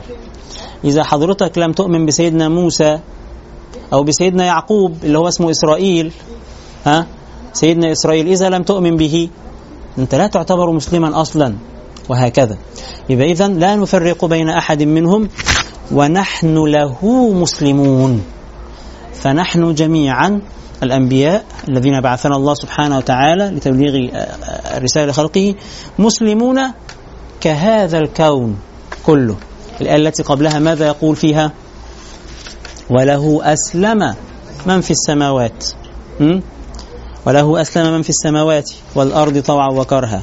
ثم قال صفوة خلق الله مع هذا الكون مستسلمون لمراد الله سبحانه وتعالى، مسلمون لله سبحانه وتعالى، ونحن له مسلمون. علشان كده يا أخواننا بنقول لكم إنه الدين من شأنه أن يريح النفس ويريح البدن ويريح العقل. البعد عن الدين شذوذ عن نظام الكون، لأن نظام الكون كله مبني على الخضوع لله سبحانه وتعالى. فهتتعب قوي لأنك بتسير عكس التيار الذي خلقه الله سبحانه وتعالى، بتسير عكس الفطرة التي جعلها الله سبحانه وتعالى فيك. فالدين أتى لتنسجم مع نفسك، لتنسجم مع هذا الكون، لتنسجم مع هذا المجتمع، لتلبي رغبات نفسك في معرفة خالقك سبحانه وتعالى، لتملأ قلبك بمعاني المحبة التي خلقها فيك، فتملأ هذه المحبة بمحبة الله ومحبة الأنبياء ومحبة الصالحين ومحبة المؤمنين، وهكذا. فالإنسان بغير الدين ضائع، مسكين، شقي. لذلك الدين يجعلك متسقا مع نفسك، متسقا مع هذا الكون. لذلك يقول النبي هنا: ونحن له مسلمون. فإذا كان الكون مسلم مستسلم لله، وإذا كان صفوة خلق الله مسلمين يعني مستسلمين لله، فإذا ما هو دين الله؟ الإسلام، يعني الاستسلام لأمر الله كالكون وكأنبياء الله سبحانه وتعالى. ومن يبتغي غير الإسلام دينا فلن يقبل منه، فلن يقبل منه عند الله سبحانه وتعالى، لن يقبل منه عند الله سبحانه وتعالى، فينال عقوبة الله سبحانه وتعالى في الدنيا والآخرة. لن يقبل منه، خد بالك هنا ما قالش لن يقبل الله منه، قال لك لن يقبل، كأن كل الكون سيتآمر. يعني خلينا نستخدم لفظ يتآمر اللي بيستخدمه باولو كويلو في رواية ساحر الصحراء. حد فيكم قرأ الرواية ديت؟ بيقول هو كده صح؟ يقول لك إنك إذا آمنت بفكرة معينة فإن الكون كله سيتآمر لتحقيق هذه الفكرة. حاجة كده شبيهة بقانون الجذب والحاجات اللي بيتكلموا فيها دي. فهنقول هنا يتآمر مع المجاز في هذه الكلمة. فإن حضرتك إذا كفرت بالله سبحانه وتعالى ولم تقبل الإسلام دينا، فهتلاقي أمورك كلها متلخبطة. ليه؟ الكون كله يتآمر، بين قوسين برضو، يتآمر إيه؟ عليك. ليه يتآمر عليك؟ لأنك ببساطة شذذت عن الكون الذي كله مستسلم لله سبحانه وتعالى. فأنت تطلب من الكون إنه كله يسير معك أنت، يكفر معك أنت، يضاد الألوهية زيك، يعتقد في النبوات عكس المراد زيك، يكره نفسه زيك. فهتلاقي كل حياتك متلخبطة. هذه اللخبطة ربنا سبحانه وتعالى عبر عنها في آية، فقال: ومن أعرض عن ذكري فإن له معيشة ضنكا. يبقى لن يقبل منه، الكون لن يقبل منه.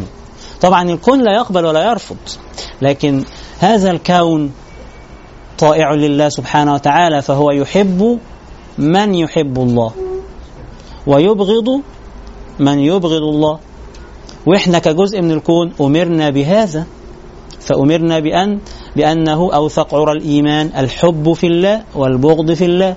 فما تفكرش حضرتك إن الأمر الإلهي ده ليك لوحدك، لا، الأمر الإلهي دوت للكون كله.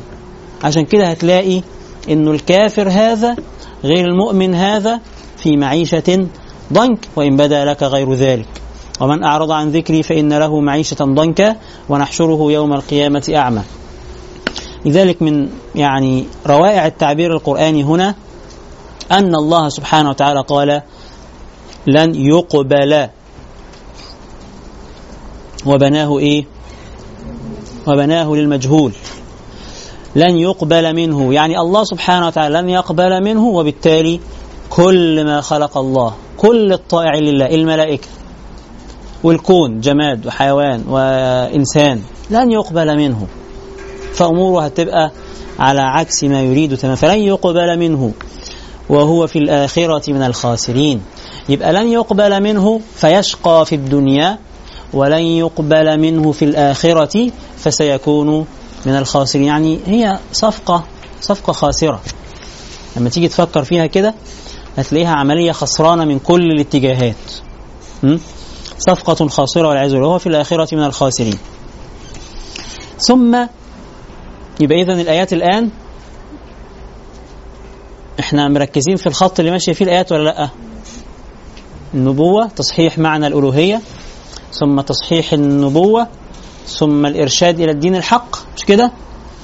ثم بعد ذلك بعد ما خلاص أقيمت الحجة بإرشادك إلى ما يعني إلى المهم، إلى الذي تريده، إلى الذي ينبغي أو الذي إلى ما ينبغي أو الذي ينبغي أن يؤمن به كل الخلق. ما جزاء من يعرض عن هذا المذكور؟ عرفناك الألوهية، عرفناك النبوة، عرفناك ما صدق الدين الحق وهو دين محمد صلى الله عليه وسلم الذي هو دين الأنبياء جميعا وهو دين الكون كله.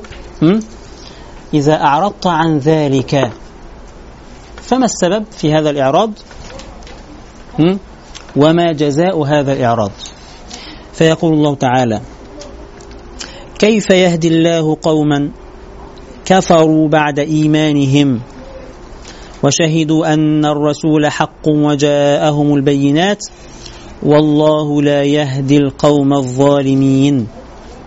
الآية هنا بتقول إنه الهداية والاستسلام لأمر الله سبحانه وتعالى والانضمام للمنظومة الكونية التي فيها الكون وأنبياؤه والصالحين، هذا أيضا في نوع اصطفاء، زي ما ربنا كده اصطفى من الملائكة رسلا واصطفى من الناس رسلا واصطفى الشهداء، كذلك أمر الهداية كله اصطفاء من الله تعالى.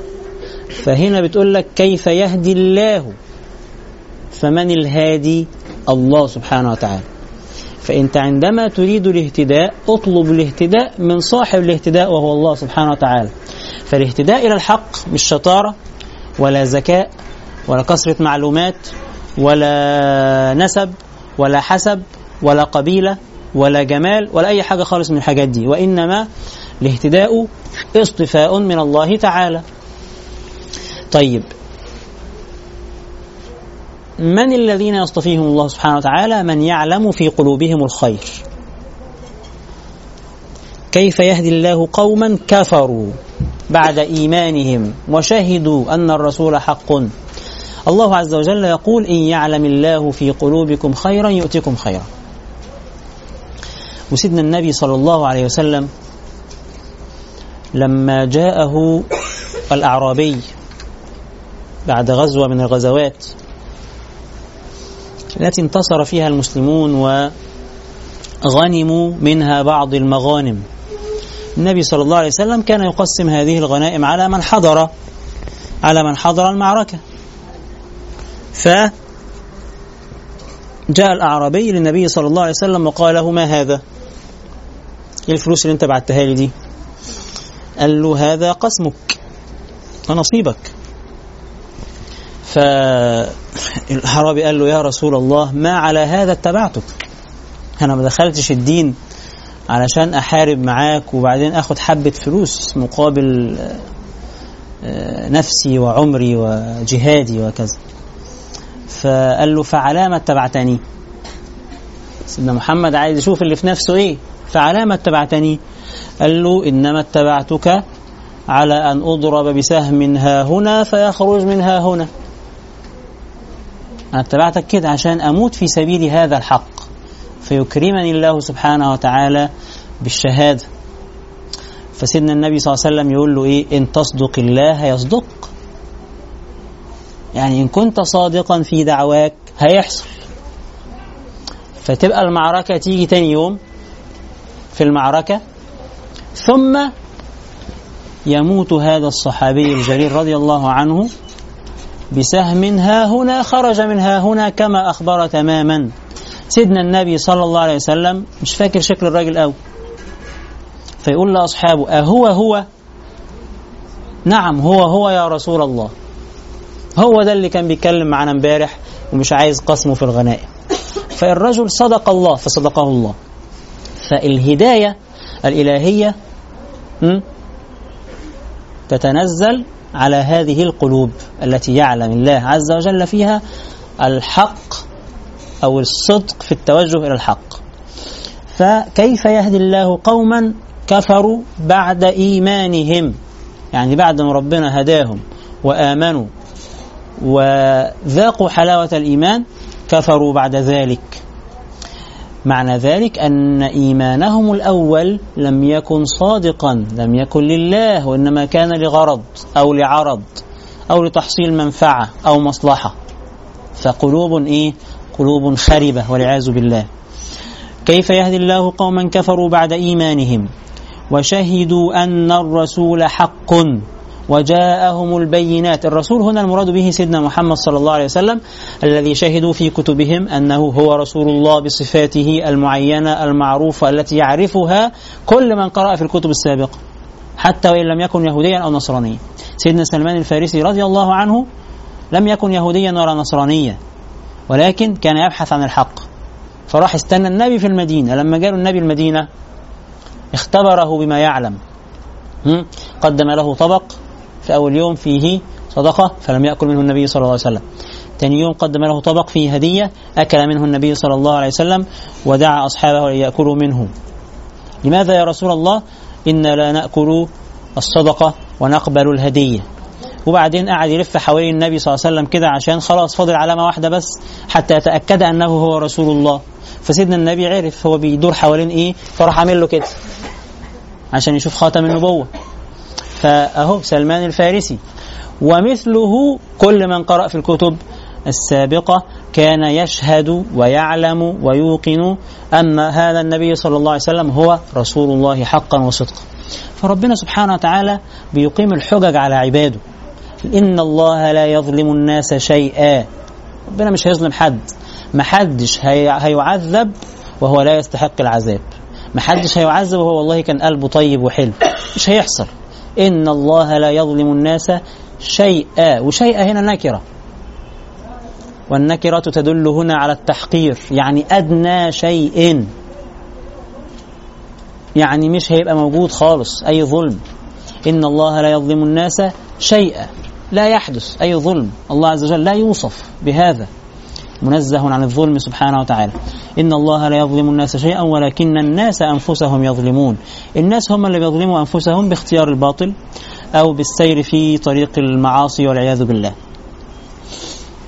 وشهدوا أن الرسول حق وجاءهم البينات. وجاءهم البينات الآيات الواضحات على نبوته ورسالته صلى الله عليه وسلم. والله لا يهدي القوم الظالمين. الله عز وجل لا يمن بهدايته على هؤلاء، على من هذه صفته، على من خربت قلوبهم هؤلاء فظلموا أنفسهم. هم ظلموا مين؟ ظلموا أنفسهم. لما القرآن يعبر عن العصاة بالظالمين فيها شفقة، تعبير في شفقة، يعني كأن الآية عايزة تقول لهم يعني حرام عليكم اللي بتعملوه في نفسكم، أنتم ظالمون. ظلموا من؟ لما الواحد يكفر منهم هل خد حاجة من حد؟ ما خدش حاجة من حد، ما اعتداش على حد، لكنه اعتدى على من اعتدى على نفسه فأوردها المهالك. ظلم نفسه فسيريدها عقوبة الله سبحانه وتعالى أو سيدخلها النار، فهو ظالم لنفسه. والله لا يهدي القوم الظالمين. أولئك جزاؤهم أن عليهم لعنة الله والملائكة والناس أجمعين. اللعنة هي الخروج من رحمة الله تعالى. فمن هذه صفته ملعون، والخروج من رحمة الله تعالى أمر خطير جدا. لذلك احنا نهينا أن ندعو باللعنة على شيء. ما تقولش لحد ربنا يلعنك أبدا، لكن يجوز أن تدعو باللعنة على من اتصف بصفة معينة، فتقول ألا لعنة الله على الظالمين زي ما جاء في القرآن. لكن انك تقول فلان هذا لعنة الله عليه وتحدده بصفته، هذا أمر خطير نهينا عنه. والمؤمن كما يقول النبي صلى الله عليه وسلم ليس بطعان ولا لعان، ليس بطعان ولا لعان. أولئك جزاؤهم أن عليهم لعنة الله والملائكة والناس أجمعين، يعني هم خارجون عن رحمة الله تعالى عند الله سبحانه وتعالى وعند الملائكة وعند الناس. ما معنى هذا؟ معنى هذا أن الله سبحانه وتعالى لن يجعل لهم في الدنيا في قلوب المؤمنين ودا. ليه؟ ملعون مطرود من قلبك. طيب إذا كان لن يكن، وبعدين هنا ما قالش المؤمنين كمان، قال الناس. أولئك عليهم لعنة الله والملائكة والناس أجمعين. فهؤلاء من هذه صفته لن يجعل له في قلوب الناس ودا، فسيكون مبغوضا. والنبي صلى الله عليه وسلم يقول: إن شر الناس عند الله منزلة يوم القيامة من يتقيه الناس أو من يخافه الناس اتقاء فحشه، فيكون مبغوض مكروه عند الناس. أولئك جزاؤهم أن عليهم لعنة الله والملائكة والناس أجمعين. عشان كده بنقول للناس إن المحبة والكراهية والرزق والإعطاء والمنع كل دي بيد الله سبحانه وتعالى. ليه بيد الله؟ لأنها كلها مبنية على معاني. مبنية على إيه؟ على معاني. ومن خالق المعنى في النفوس؟ الله سبحانه وتعالى. يعني مثلا لما نقول إنه هذا التاجر ماله كثير. ليه ماله كثير؟ لوجود معاني معينة اتصف بها هذا التاجر من صدق الحديث والأمانة ومعاملة الناس معاملة طيبة والخدمة الطيبة في بيع السلعة وكذا وكذا. دي كلها إيه؟ مش حاجات مادية، كلها حاجات معنوية. فلما حضرتك تعمل كده نتيجة الطاعات، لأن هذه المعاني أيضا تدخل النفس بالطاعات. ربنا سبحانه وتعالى لما يدخل هذه المعاني في نفسك يرزق الناس معاني مقابلة: الإقبال عليك، محبتك، محبة الشراء منك، الارتياح إليك. فحضرتك تبيع وتشتري نتيجة معاني خلقها الله عز وجل في نفسك، ومعاني خلقها الله عز وجل في قلوب الناس. يسعى على كده كل حاجة. لما نقول مثلا الشخص المحبوب سواء كان تاجر أو غيره، معاني يخلقها الله عز وجل في قلبه، ثم تخلق هذه المعاني في قلوب الناس، وهكذا. فالأمور المادية كلها يا أخوانا بترجع في الآخر إلى أمور معنوية. كل الأمور المادية في حياتنا هتلاقي اللي بيديها شكلها أمر معنوي وليس أمر مادي. ومن الذي يخلق المعاني في النفوس؟ الله سبحانه وتعالى. عشان كده بنقول أن الأمر كله لله، لأن حضرتك لا تستطيع أن تخلق معنى في نفسك، لا تستطيع. تقدر تمسك معنى كده وتحطه في نفسك؟ أنت تقدر تشتري بدلة حلوة تلبس، جلابية حلوة تلبس، جاكيت حلوة تلبس، ده تقدر تعمله. لكن تقدر تخلق في نفسك معنى البشاشة أو معنى المحبة أو معنى السماحة أو معنى الكرم؟ ما تقدر. دي كلها حاجات ربنا سبحانه وتعالى هو الذي يمن عليك بها إذا علم فيك خيرا. أولئك جزاؤهم أن عليهم لعنة الله والملائكة والناس أجمعين خالدين فيها. طبعا هذه اللعنة لها نتيجة. يعني إذا كانوا ملعونين في الدنيا فانصرف الخلق عنهم في الدنيا والله عز وجل طردهم من رحمته في الدنيا، فتلقائيا في الآخرة سيكونون من أهل النار.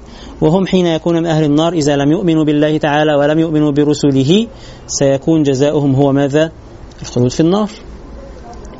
أولئك جزاؤهم أن عليهم لعنة الله والملائكة والناس أجمعين خالدين فيها لا يخفف عنهم العذاب ولا هم ينظرون. ولا هم ينظرون. الإنظار هنا هو الإمهال، لأنه هؤلاء الكفار لما يعاينوا العذاب ويرونه رأي العين سيطلبون من الله سبحانه وتعالى الإمهال. طب يعني يا رب ادينا فرصة كمان. فلا يمهلون ولا هم ينظرون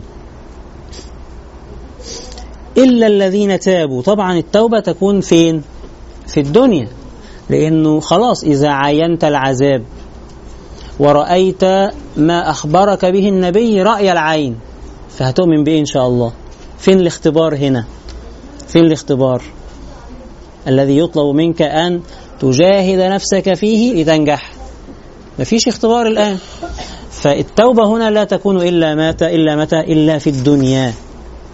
لذلك سيدنا النبي صلى الله عليه وسلم بيقول إنه تقبل توبة العبد ما لم يغرغر. اشمعنى ما لم يغرغر؟ إنه الشخص هو على فراش الموت بيرى مقعده من الجنة ومقعده من النار، فما ينفعش هو في الغرغرة التي رأى فيها مقعده من النار يقول خلاص آمنت. زي كده فرعون، آمنت أنه لا إله إلا الذي آمنت به بنو إسرائيل، وهو فين؟ وهو بيموت بعد ما شاف مقعده من النار، خلاص ما عاد ينفع، كان زمان.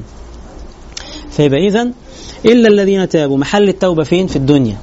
إنه ما ينفعش الواحد يندم، التوبة هي الندم، ما ينفعش الواحد يندم وهو على فراش الموت لما يرى مقعده من الجنة ومقعده من النار، ما ينفعش الواحد يندم وهو في القبر، ما ينفعش الواحد يندم وهو في مواقف الآخرة، لأنه كل ده ندم. يعني الواحد بعد ما يشوف الحاجات دي كلها سيعيش في الندم. بعد ما كان مبسوط في الدنيا، قلبه غافل في الدنيا، بعيد عن الله في الدنيا، هيعيش في ندم مستمر. فكل هذا الندم لا يسمى توبة، ولكن يسمى توبة متى؟ إذا كان باختياره في الدنيا. فإلا الذين تابوا يعني في الدنيا قبل معاينة العذاب. إلا الذين تابوا من بعد ذلك يعني من بعد علمهم بحق الله عليهم وبحق النبي صلى الله عليه وسلم عليهم. إلا الذين تابوا من بعد ذلك وأصلحوا يعني أثمرت هذه التوبة وأثمر هذا الإيمان بالله ورسله عملا صالحا. ما هو العمل الصالح؟ إيه تعريف العمل الصالح؟ احنا قلنا المرة اللي فاتت إنه هذه السورة من ضمن مهامها إن هي تعيد تعريف الأشياء، مش كده؟ ما هو الصلاح؟ ما هو العمل الصالح؟ هو ما يرضي الله سبحانه وتعالى. العمل الصالح هو ما أتى به الأنبياء عليهم السلام. يعني حضرتك ما تعمليش حاجة من نفسك تظن إن هي حلوة وتقول لي دي حلوة، لا، هقول لك على طول هل أتى بها الأنبياء ولا لا؟ هل أمرنا الله عز وجل بها ولا لا؟ فالحسن ما حسنه الشرع، والقبيح ما قبحه الشرع. الصلاح ما دلنا الشرع على صلاحه، والفساد ما دلنا الشرع على فساده. إلا الذين تابوا من بعد ذلك وأصلحوا يعني ظهر أثر هذا الإيمان على أعمالهم وعلى جوارحهم. إلا الذين تابوا من بعد ذلك وأصلحوا فإن الله غفور رحيم، يغفر لهم ما سبق من كفر، يغفر لهم ما سبق من عصيان، يغفر لهم ما سبق من ظلم. وهذا من رحمات الله تعالى، لأن ربنا لو حسبنا يعني بالشعر يقول لك خلاص أنت سبق منك الكفر ثم أحدثت الإيمان، يلا اعمل من الصالحات ما يوازي كفرك، وبقى بيني لو عملت حاجة توازي ما كفرت به. إن الكفر ذنب عظيم لا يمحوه شيء إلا عفو الله سبحانه وتعالى، لكن من رحمة الله سبحانه وتعالى أنه قال لك بمجرد إيمانك تتحول هذه السيئات إلى حسنات. وقال النبي صلى الله عليه وسلم الإسلام يجب ما قبله، والتوبة تجب ما قبله، يعني تمحوه.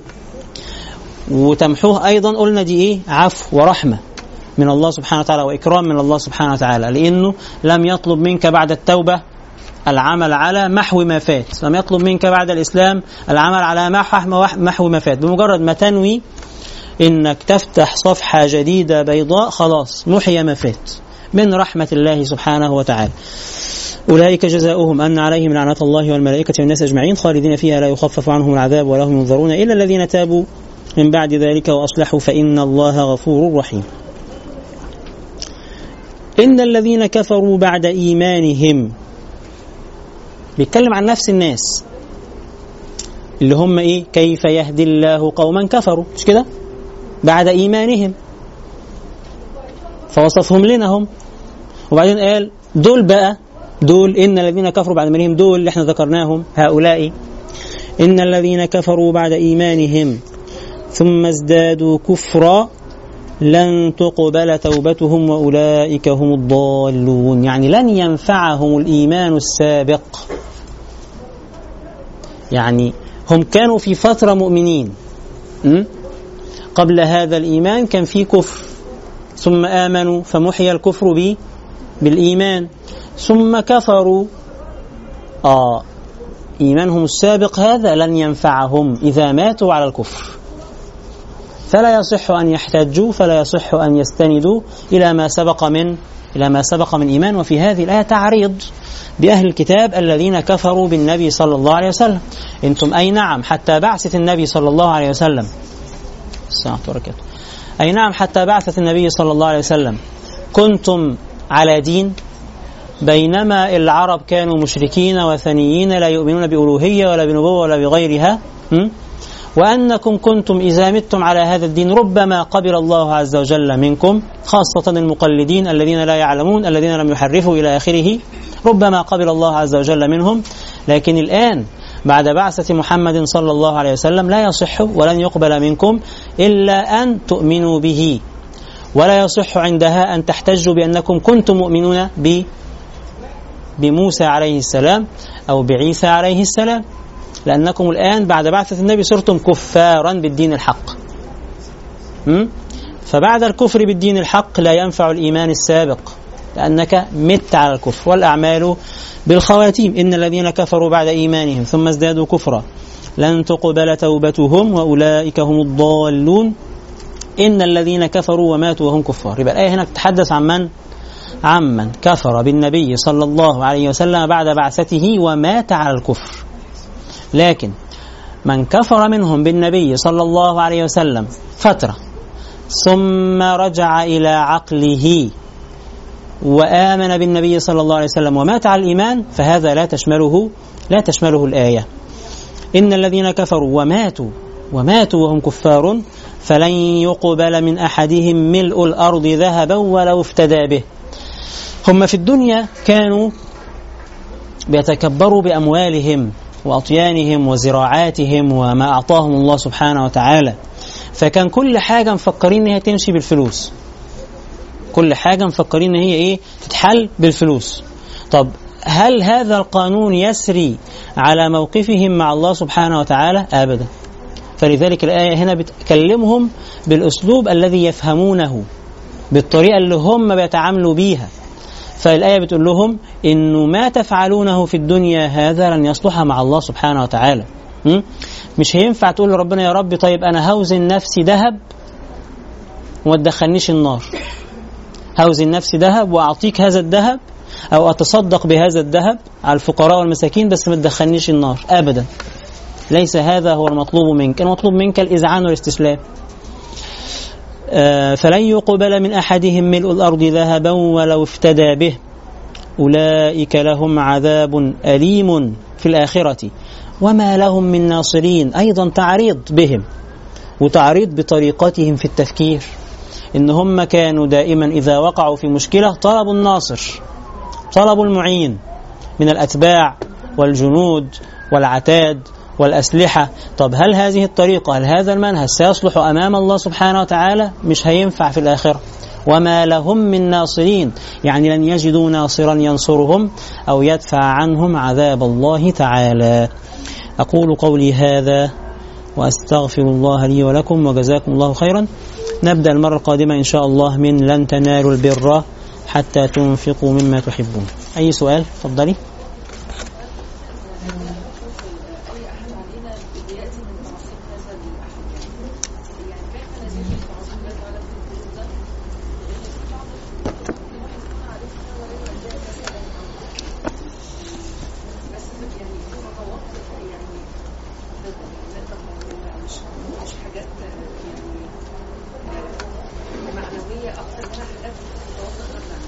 هو للأسف الموضوع ما فيهوش خطوات. الموضوع تعظيم الله معنى يحدث في القلب، مش كده؟ مش 1 زائد 1 يساوي 2. الأمر محتاج تزكية، والتزكية أمر طويل، يحتاج إلى صبر، يحتاج إلى مثابرة، يحتاج إلى عبادات، يحتاج إلى ذكر، يحتاج إلى قراءة قرآن، لحد ما ربنا يمن عليك وتعرفي قدره سبحانه وتعالى. لكن أقل القليل خالص إن حضرتك تعرفي أسماء الله الحسنى ومعانيها، ده أقل حاجة. فلما هتعرفي أسماء الله الحسنى ومعانيها، ده هيعرفك على ربنا سبحانه وتعالى وقدره سبحانه وتعالى بعض تعريف. لكن سيبقى أمر مهم جدا لن يحدث أيضا إلا بالتربية والتزكية والذكر الكثير، وهو أن تستشعري معاني هذه الأسماء. حضرتك هتقري معاني هذه الأسماء بعقلك، لكن استشعار هذه المعاني حتى تولد في القلب معنى عظمة الله سبحانه وتعالى، ده هيجي ازاي؟ محتاج تربية، محتاج مثابرة، محتاج ذكر كثير. بس نبدأ بهذا. جزاكم الله خير. في أسئلة تاني؟ الحمد لله فيش أسئلة.